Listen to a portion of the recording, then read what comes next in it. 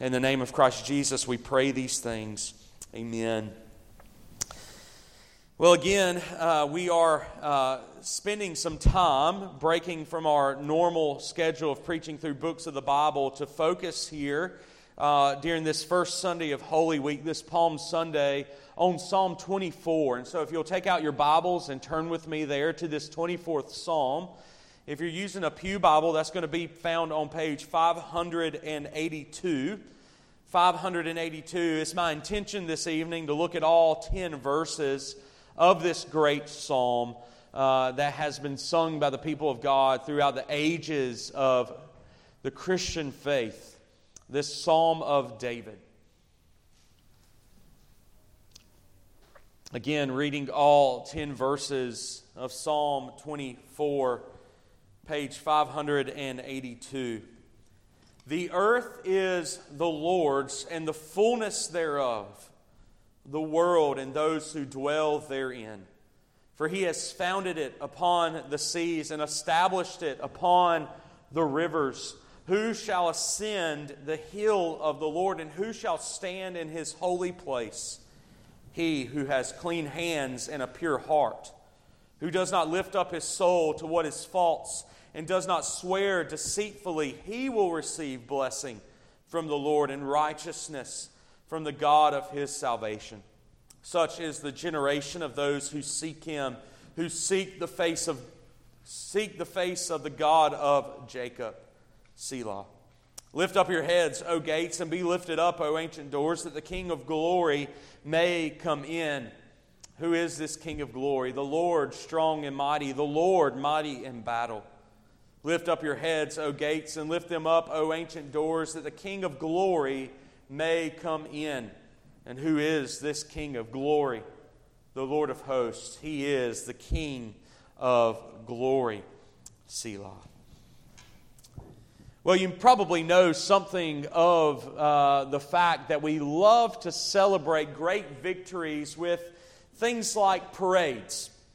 One of my favorite things to watch on the History Channel is World War II in color.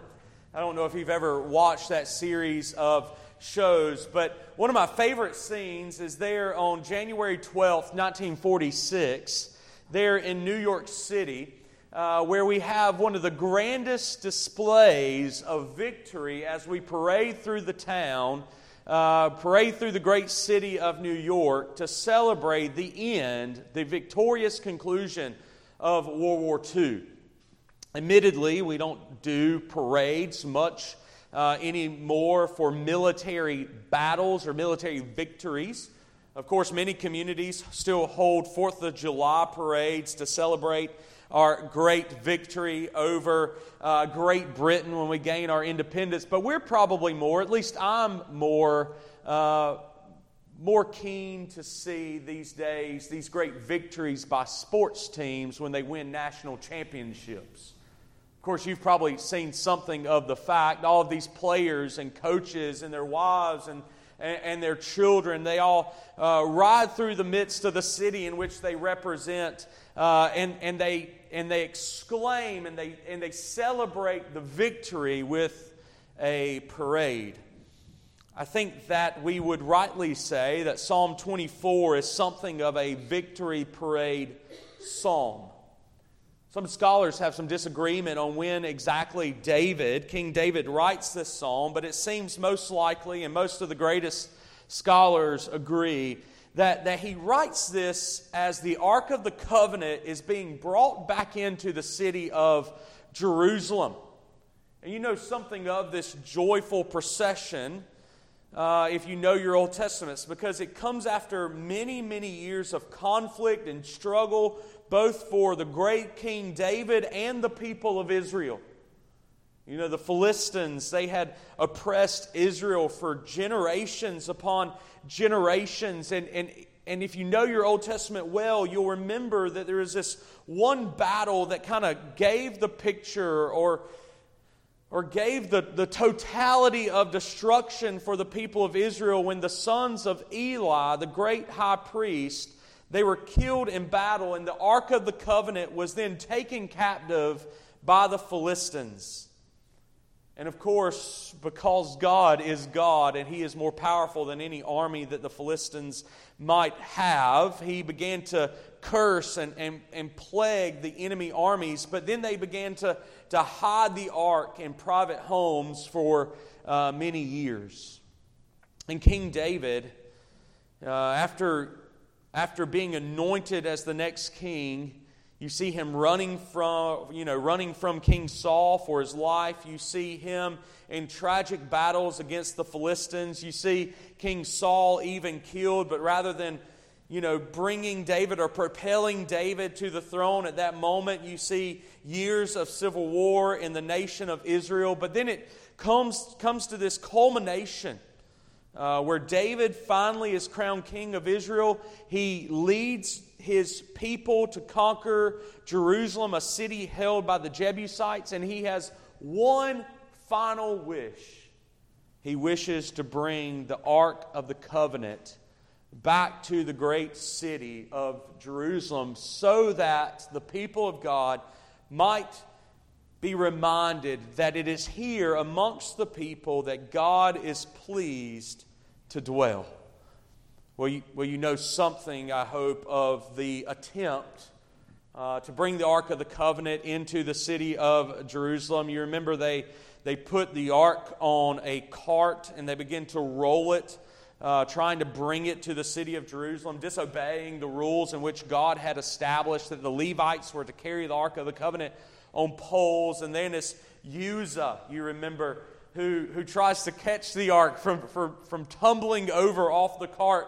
And immediately as his sinful hand tries to steady the ark, he is struck down just as the Lord had warned. And with this sobering experience on David's mind, but this burning desire to bring the Ark of the Covenant into Jerusalem, into the ancient city of God's people, David rightly throws a party, has a parade, a victorious parade, a celebratory parade as the Levites carry in the Ark of the Covenant, symbolizing, if you will, the presence of the Lord now again with the people of God. He has no longer divorced her, but He has proved Himself faithful as He is back in their presence. They His people and He their God. And the human or the fleshly reaction, if you will, to this great military victory by King David, this culmination of David finally sitting upon the throne, the retaking of Jerusalem, the destruction of the Philistines, all of these things would lead you to say or to think that they are now going to celebrate the mighty works of David.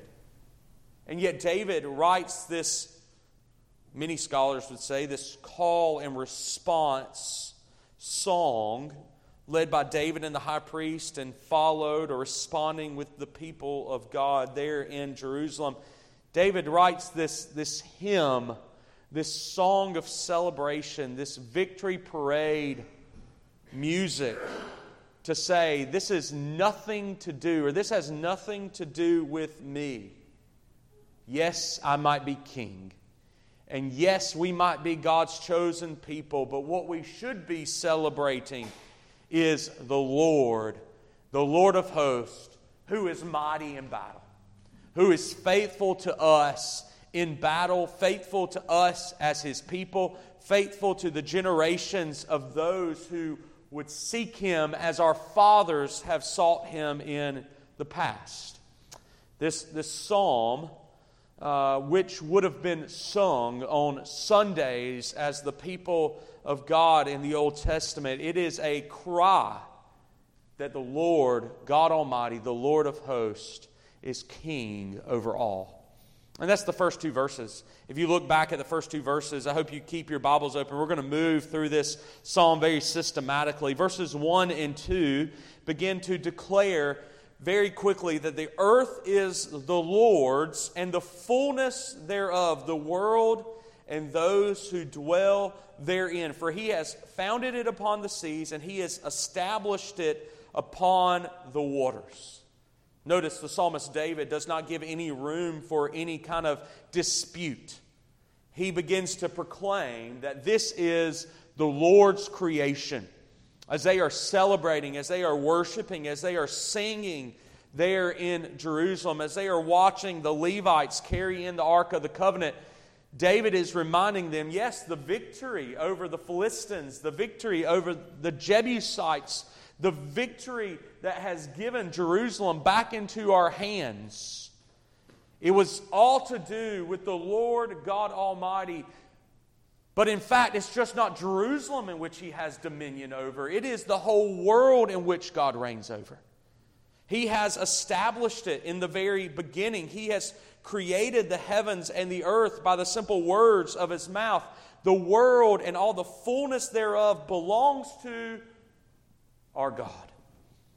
The Word of God has given existence, has given life to everything in creation. And of course, in the beginning, John says, in the beginning was the Word, and the Word was with God, and the Word was God. Here it is that the proclamation that our triune God, Father, Son, and Spirit, that proclamation that our God has established the world and all therein, is then backed by demonstration of God's power. You see David, you can imagine yourself there in this worship service of sorts. And it's this celebratory victory that God has given to His people. And it's as if there is this reminiscence of Genesis 1 and 2 ringing in the ears of the Jewish leaders of King David. It's just not Jerusalem in which God's people are called to have dominion over, but they're actually called to have dominion over the whole world. Here it is that the Lord has established and given us victory over the world through Christ Jesus, who was the same God who spoke the world into existence. And again, remember what I've already said. The proclamation is backed up by demonstration. You think back through the Old Testament, how the forefathers of the Israelites, even at this point, they remember the stories that they have been told.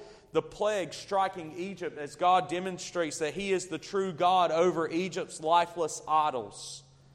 When the ark was taken by the Philistines and put there in the temple of Dagon,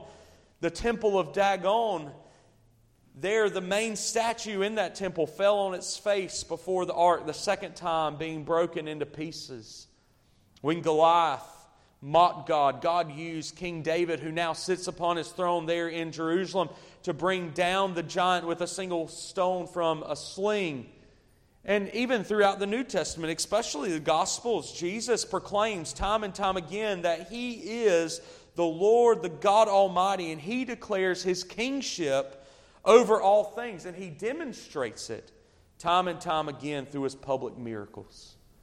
Here it is that as Jesus rides into Jerusalem on this first Palm Sunday, even as we read about it this morning in Matthew chapter 21, He is proclaiming and demonstrating that the new and better covenant has come, and victory is going to be much greater than the defeat of the Philistines or the Jebusites. But all sin, all death, all evil, all of my enemies will be eradicated forevermore in the person and work of Jesus. You know, that's the way that the Scriptures often work. There's a proclamation of the truth, and then there's a demonstration of the reality to that truth. There's a proclamation of the truth, and then there's a demonstration of the reality of that truth. And here David is proclaiming that the Lord, Yahweh, is maker of all, and all people belong to Him. All people are subject to Him, and they, all of creation, must worship. This call and response song, if you will, in which King David pens as the Ark of the Covenant is being brought back in carried back into the city of Jerusalem. He is not calling just for the Israelites, the chosen people of God, to stop and to worship the very presence of the Almighty God. He is saying, just as we have dominion over the world, all the nations, all the peoples should pause and praise and worship at this very moment, because the King of Kings and the Lord of Lords is here, and the fullness of the world is His. But you notice what the psalmist David moves into then. As he's calling the world, calling all of the creation to worship God, he then asked, well, how can we approach this God in worship? If it is a call to worship for the world, all of creation, all the peoples, to pause and to worship God who created them, how can we approach this God in worship? Who can stand before Him? And that's what is handled there in verses 3 through 6. Who shall ascend the hill of the Lord, and who shall stand in His holy place? He who has clean hands and a pure heart, who does not lift up his soul to what is false, and does not swear deceitfully. Notice what he says. He who has clean hands and a pure heart. Here it is, beloved, that we must understand that God cares not only that we do the right things, but that we do the right things for the right reasons, you might say. He cares about the heart. He cares about what is flowing from without the heart. You know, oftentimes throughout the Psalter, David talks about how it seems as if the wicked are doing great things, and the wicked are flourishing on this side of glory. He says, I see the evil man, and it seems as if the evil man is doing good. Well, yeah, every now and then you can do the right thing, and yet the evil man does not do the right thing with the right motives. The evil man does not do the right thing for the right reasons. And that's why King David says it's not just about the action of actually doing it, it's about the heart posture in which we're doing it. The man who can ascend the hill of the Lord and stand in God's holy place is the one who does not lift up his soul to what is false and does not swear deceitfully. He is not the one who does it for the show.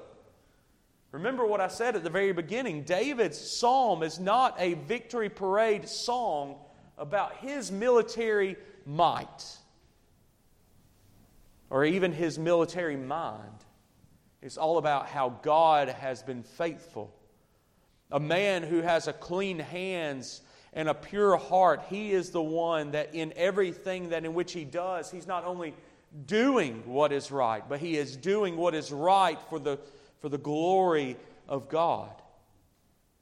Around the throne of God, we know this, don't we? From the revelation of heaven that's given to the Apostle John, we know that there's these four living creatures who never stop chanting, Holy, holy, holy is the Lord God Almighty. And even the angels and the beasts of heaven, they have to cover themselves from the radiant glory of God's holiness.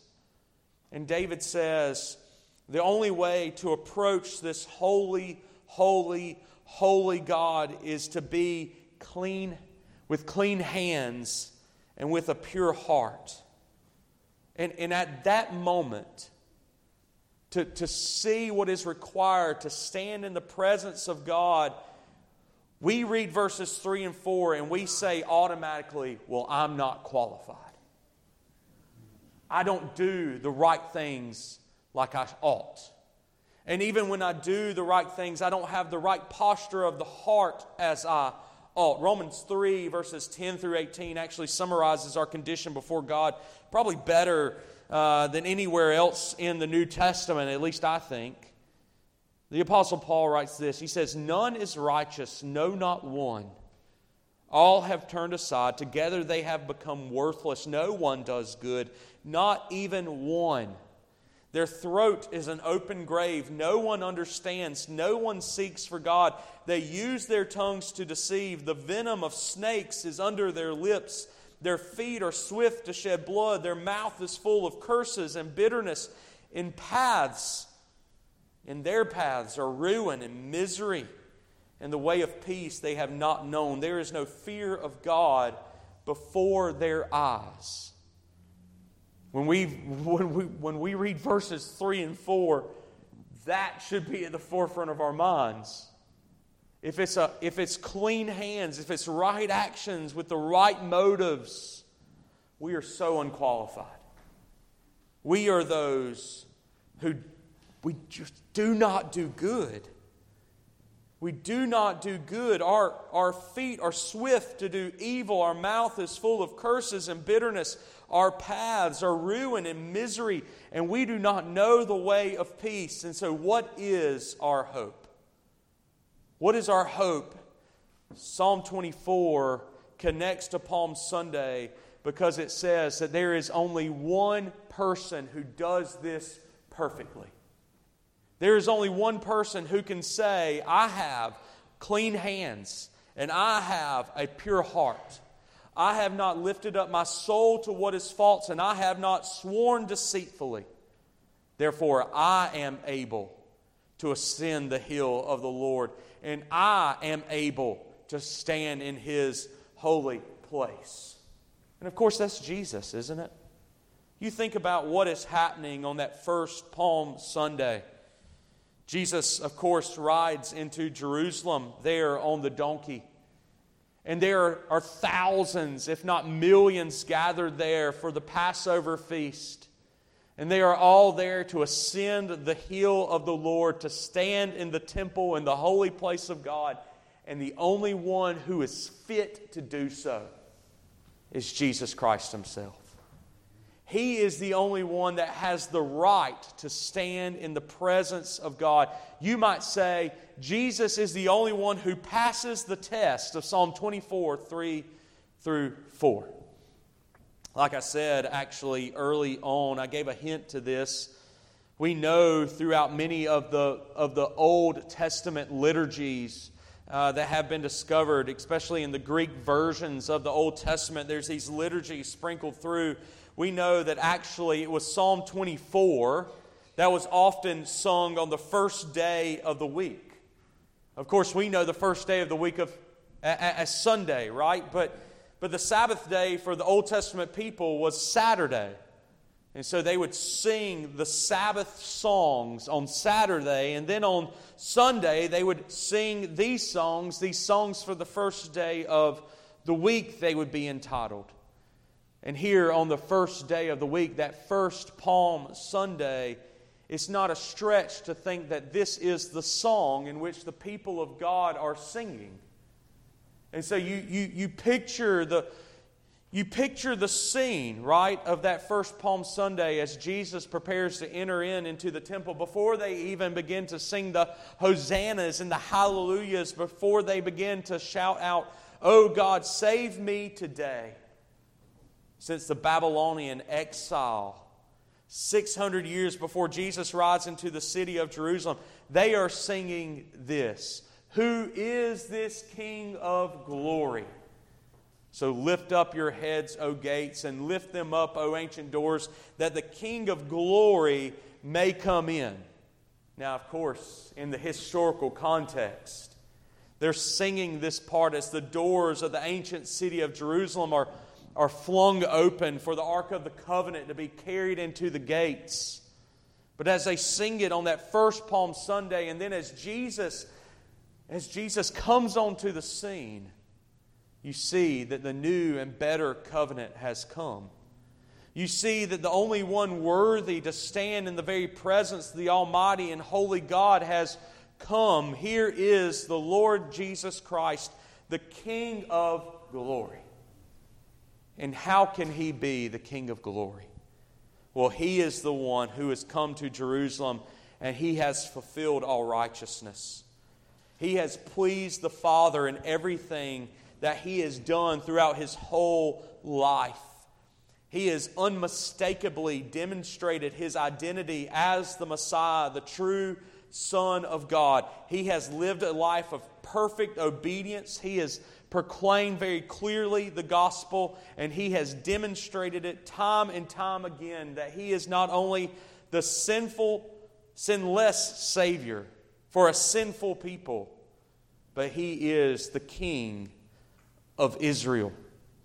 And all of this is being fulfilled at His triumphant entry. When He comes onto the scene, He is the one who is receiving the blessing from the Lord. You see what it says there as it continues from verse 4 to verse 5. It's He who does not swear deceitfully, he will receive blessing from the Lord and righteousness from the God of his salvation.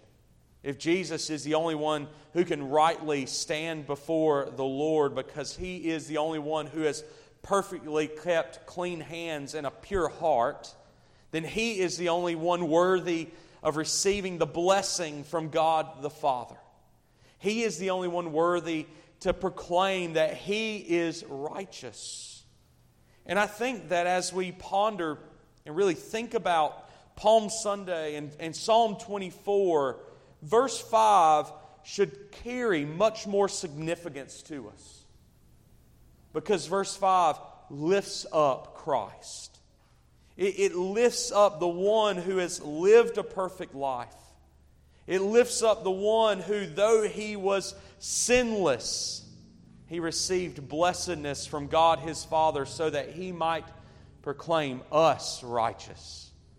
If He is the only one who is worthy to receive blessing from the Lord, if He is the only one to receive righteousness from the God of His salvation, He only does so that He can gift it to us. In that big theological term that we like to use, that idea of double imputation. Double imputation. That's not a hard theological concept for you to understand. Double imputation simply means that the righteousness of Christ has been imputed to you in faith, and the sinfulness that you have, that you possess, has been imputed to Christ, has been placed upon Christ. You see, this blessed state in which Christ lives in, because He is the one who has perfectly done the will of the Father, is now given, imputed, counted to us. It's a remarkable story of the gospel, isn't it? That though He was sinless, He took sin upon Himself so that we might be called the righteousness of God. Here it is that as the call goes out for the gates to lift up their heads and the ancient doors to be lifted up so that the King of glory may come in, we understand that this King of glory is, of course, Jesus Christ. And it's so awesome to me as it says, who is this King of glory? It's the Lord who is strong and mighty. It's the Lord who is mighty in battle. You think about that. You think about how Jesus has fought against the devil's temptations and has overcome them all. You think about how Jesus has gone to battle with the scoffers and the mockers, and He has faced down demons and tormentors. He has conquered diseases like blindness. He has raised people like Lazarus from the dead. He has calmed the storms. He has gone against in battle this sin-filled world and the evil one who prowls around it. And He has shown Himself mighty and strong, and He has shown Himself victorious. And as we even mentioned this morning, as we looked at the triumphant entry in the Gospels, He has now turned His eyes to the cross of Calvary, where He will do even more battle. He will battle all the more. He will turn over the tables of the money changers and drive out the animal sellers from the temple courts. He will face down the devil again in the Garden of Gethsemane. He will show Himself mighty in battle, winning even through great agony. He will be buried, put to death, and yet He'll win again the battle against death by being resurrected from the grave. Here it is. That Psalm 24 in its historical context, I love this that one commentator has brought out. Here in this historical context, it's the gates of Jerusalem that are commanded to be opened up so that the King of glory may come in. But ultimately, what we must know is that it's much more ancient doors that had to break loose and open up for Christ to go through as well. And of course, we're talking about the gates of death and hell. I love how Peter puts it in Acts chapter 2. He said that the Lord was raised up on the third day because the chains or the gates or the pangs of hell could not hold Him. You see, here it is that the victorious Lord Jesus, He is proving to Himself to be mighty in battle.